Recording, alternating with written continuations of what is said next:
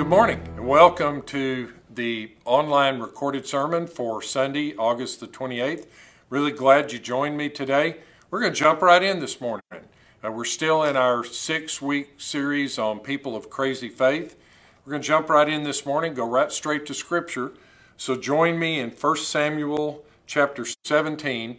We're going to read some selected verses between verse 32 and verse 51. David said to Saul, "Don't let anyone be discouraged by him. Your servant will go and fight this Philistine." Of course, David was talking about Goliath. But Saul replied, "You can't go fight this Philistine. You're just a youth, and he's been a warrior since he was young." David answered Saul, "Your servant has been tending his father's sheep. Whenever a lion or a bear came and carried off a lamb from the flock, I went after it, I struck it down and rescued the lamb from its mouth. If it reared up against me, I would grab it by its fur, strike it down, and kill it. Your servant has killed lions and bears. This uncircumcised Philistine will be like one of them, for he has defied the armies of the living God." Then David said, "The Lord who rescued me from the paw of the lion and the paw of the bear will rescue me from the hand of this Philistine." Saul said to David, "Go, and may the Lord be with you." We don't really know what Saul was thinking. Saul probably was thinking poor David was taking a knife to a gunfight. But Saul said, "Go, and may the Lord be with you." Then Saul had his own military clothes put on David. He put a bronze helmet on David's head and had him put on armor.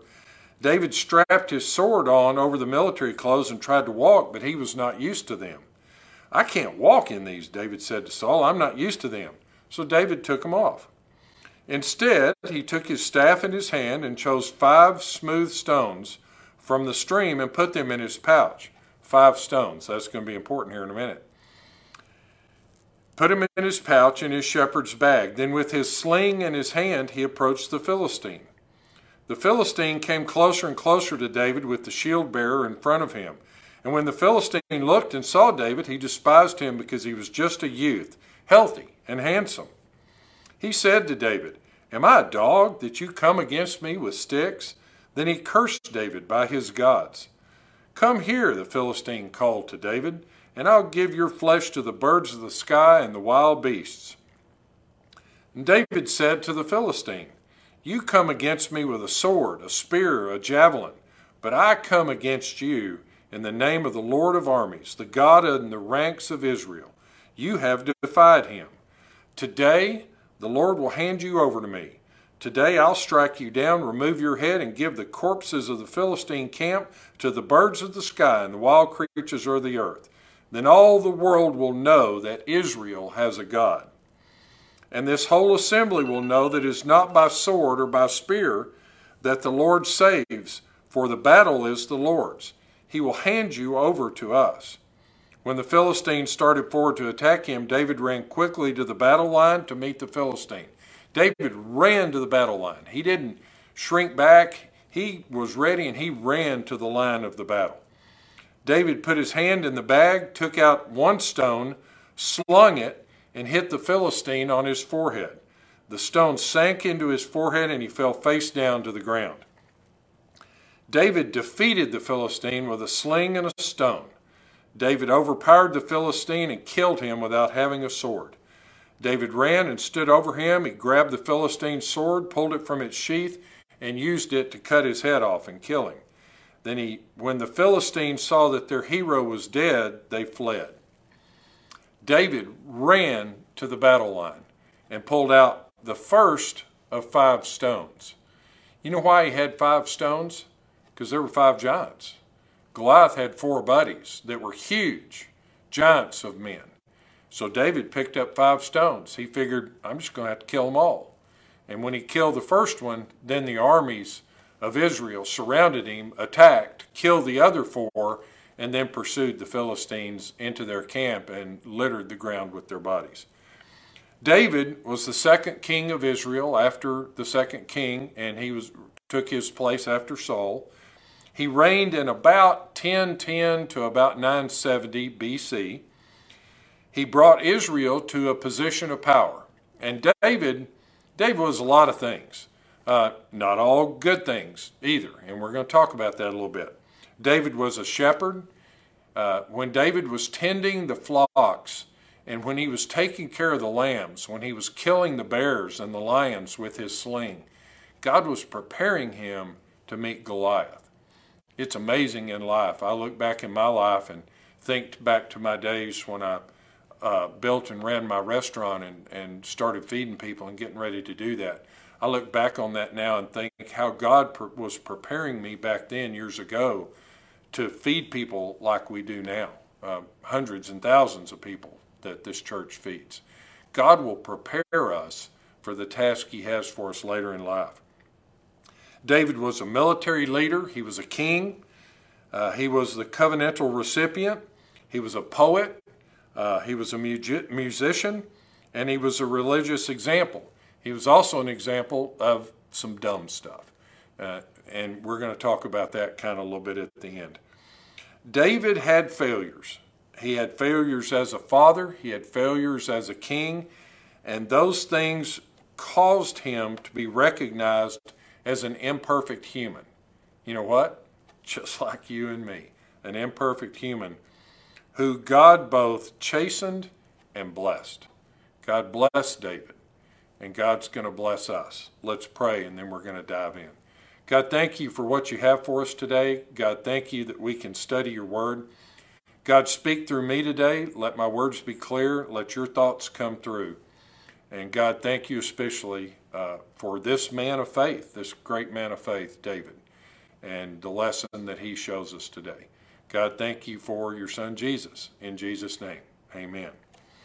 Well, we're going to kind of dive in today and talk about David a little bit.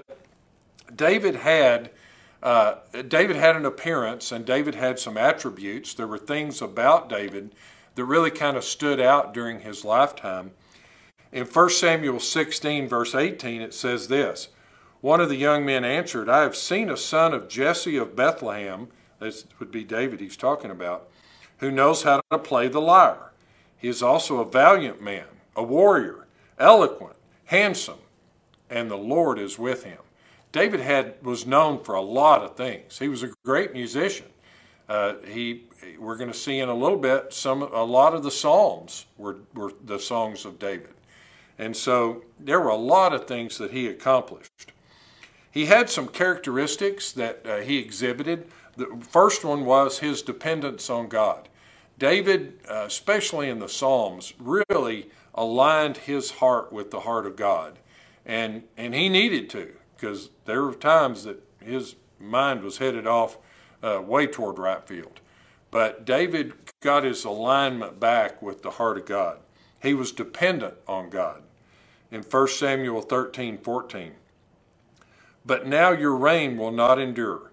The Lord has found a man after his own heart, and the Lord has appointed him as ruler over his people, because you have not done what the Lord commanded. God was saying here, Samuel was foreshadowing that Saul would go out of power, and that David, the one that the Lord had found a man after his own heart, would come into power. David had trust in God. In 1 Samuel 17:34-37, back to the passage we read a moment ago, David told Saul, your servant's been tending his father's sheep. Whenever a lion or a bear comes and carries off a lamb, I went after it, struck it down, and rescued the lamb from its mouth. If it reared up, I would grab it by its fur, strike it down, and kill it. Your servant has killed lions and bears. This is the preparation that God had. When David was tending the flocks, God was preparing him for this battle with Goliath. And David said, this uncircumcised Philistine will be like one of them. He's just another lion or a bear that David thinks he can defeat. For the Philistine has defied the armies of the living God. David was loyal to other people. We talked about a couple of weeks ago one of David's mighty men, Benaiah. David had some loyal, mighty men that were loyal to him. David was loyal to people as well. In 1 Samuel 20:41 and 42, when the servant had gone, David got up from the south side of the stony Zell, fell face down to the ground, and paid homage 3 times. Then he and Jonathan kissed each other and wept with each other, though David wept more. Jonathan then said to David, "Go in the assurance of the 2 of us pledged in the name of the Lord when we said, 'The Lord will be a witness between you and me, and between my offspring and your offspring forever.'" Then David left, and Jonathan went into the city. David was loyal to Jonathan. Jonathan came to love David, a pure love out of his heart for David, and served with David. David had a respect for those that were in a position of authority, as we have today. A lot of people think that pastors ought to get political and ought to speak into elections and things. And that's not my job. Your job is to listen to facts and make up your mind about where you think God is guiding you to live your life. It's not my job to make those political choices for you. I respect the people that are in authority over me. I don't have to agree sometimes with them, but I respect the office that they hold, because the Bible tells us that we need to render to Caesar what is Caesar's. David respected those in authority. 1 Samuel 24, 1-7. When Saul returned from pursuing the Philistines, he was told, "David is in the wilderness near En-Gedi." So Saul took 3,000 of Israel's fit young men and went to look for David and his men in front of the rocks of the wild goats. When Saul came to the sheep pens along the road, a cave was there, and he went in to relieve himself. David and his men were staying in the recesses of the cave. So they said to him, "Look, this is the day the Lord told you about. I will hand your enemy over to you, so you can do to him whatever you desire." David's men were encouraging him to attack Saul and take the kingship away. Then David got up and secretly cut off the corner of Saul's robe. Afterward, David's conscience bothered him because he had cut off the corner of Saul's robe. And he said to his men, "As the Lord is my witness, I would never do such a thing to my Lord, the Lord's anointed. I will never lift my hand against him, since he is the Lord's anointed." David recognized that Saul was in the position of power that God had put him in, and David knew that if God wanted that position of power to change, he would change it. And David wasn't going to do that on his own. He was going to leave that task to God. Verse 7, with these words, David pursued his men, and he did not let them rise up against Saul. Then Saul left the cave and went on his way. David could have showed up a few days later and told Saul, "Hey, look, while you were in the cave and weren't paying attention, this is how close I was. I cut a little piece of your robe off." But what's to be gained by that? Nothing really. David gave Saul his due for the position of power that he held, and David, instead of lashing out against Saul, left the conversion of the kingship from Saul to David. He left that to God, because that was for God to do. David had respect for the authority of Saul, had a lot more respect for God and what God would do. So David had characteristics, but David had great abilities. We talked about a few of them a little bit earlier. David was a great strategist, and he was a courageous commander. David was a great commander, especially of his mighty men. David could go into battle, and he and his mighty men were fierce in battle. In 2 Samuel 8, 3-6, it says this, "David also defeated Hadazzer, son of Rehob, king of Zohebah, when he went to restore his control at the Euphrates River. David captured 1,700 horsemen and 20,000 foot soldiers from him, and he hamstrung all the horses and kept 100 chariots. When the Arameans of Damascus came to assist the king, David struck down 22,000 Aramean men. Then he placed garrisons in Aram of Damascus, and the Arameans became David's subjects and brought tribute. The Lord made David victorious wherever he went." David didn't win these battles on his own. The Lord made David victorious in these battles. David was a great strategist. He was a courageous commander, but he commanded out of the authority that he was given by God. David was a musician and a poet. We talked about that just a second ago in 2 Samuel 23:1, these are the last words of David, the declaration of David, son of Jesse, the declaration of the man raised on high, the one anointed by the God of Jacob. This is the most delightful of Israel's songs. David played musical instruments, and he was a poet. David had a great command of the language. David was a wise leader.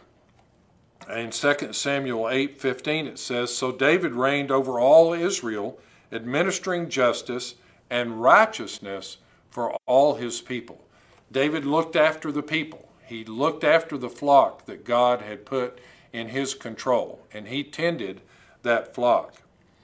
Now, we said when we started, David had some rough edges. David did some boneheaded stuff. I mean, he was just, when he looked out that window onto the house of his neighbor, it was stupid. Somewhere he shouldn't have been. He shouldn't have been looking. He shouldn't have acted on what he saw. But David was a sinful man, just like you and I are. And he acted out of his sinful nature. David did some dumb stuff. David committed sin, but David repented of those sinful acts. When he looked out on that roof and saw Bathsheba and decided he would take Bathsheba as his wife, that is not the right thing to do morally in God's law. Now, David was the king.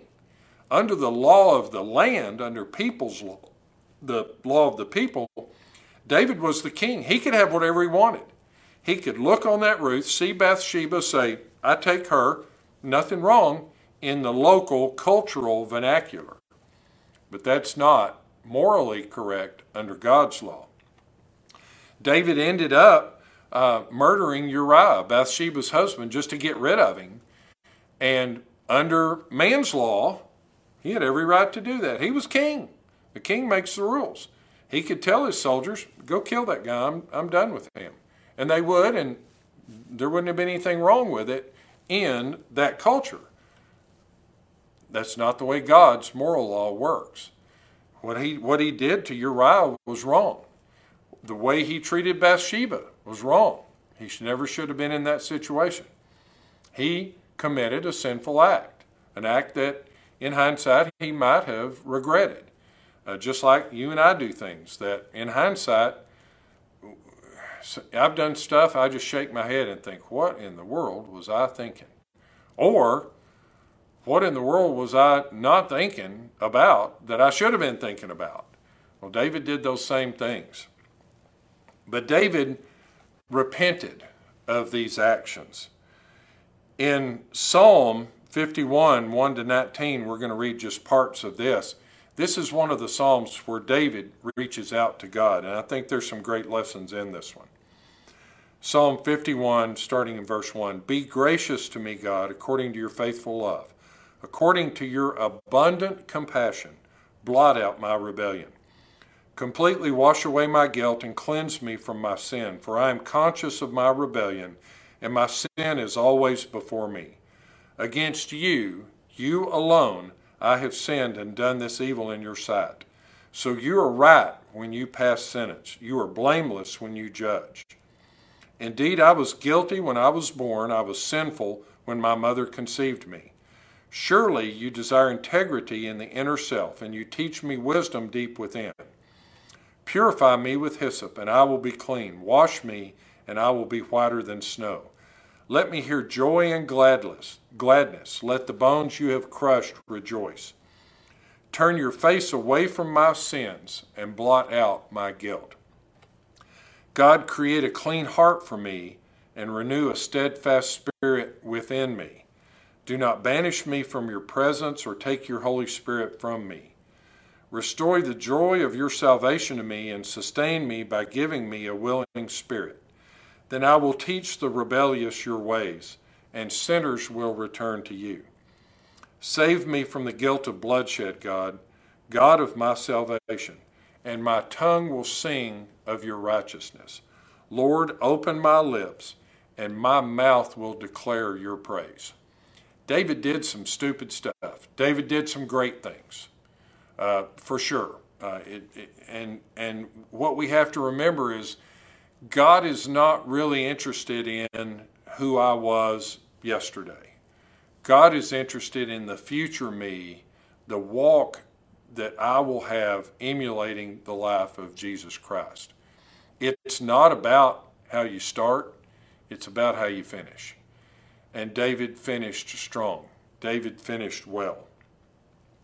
So in this passage, in this thought today, this man of crazy faith, this guy that picked up 5 stones to go kill 5 giants, the guy that had the army of mighty men, the guy that made the nation of Israel rise to the level that it was, the guy that told God, God, open my lips and my mouth will declare your praise. Look at what God did with and through David. He did some great things. So the question is today, as I look back on me, you look back on you, we look back on our lives and we think about where we're going from here. The question I have for you is this: what can God do in and through you? What can God do in and through me? I need to get up every day and say, God, what do you have for me today? God, there may be a giant Philistine in my path that there's no way I can defeat in my own power. I can defeat that Philistine in the power that you've given me. God will give you the power to defeat the Philistines in your life. That doesn't mean you're always going to get it right. You're not always going to do the right thing. You're going to step out in sinfulness from time to time. But if you'll surrender and submit to God and let God take control, live that life patterned after the life of Jesus, you will answer that question. What can God do in and through you? God can do anything he wants to. He's God. God will do great things through you. Just let him. Just get out of his way and let him act through you. I hope this helps this week. Have a great week.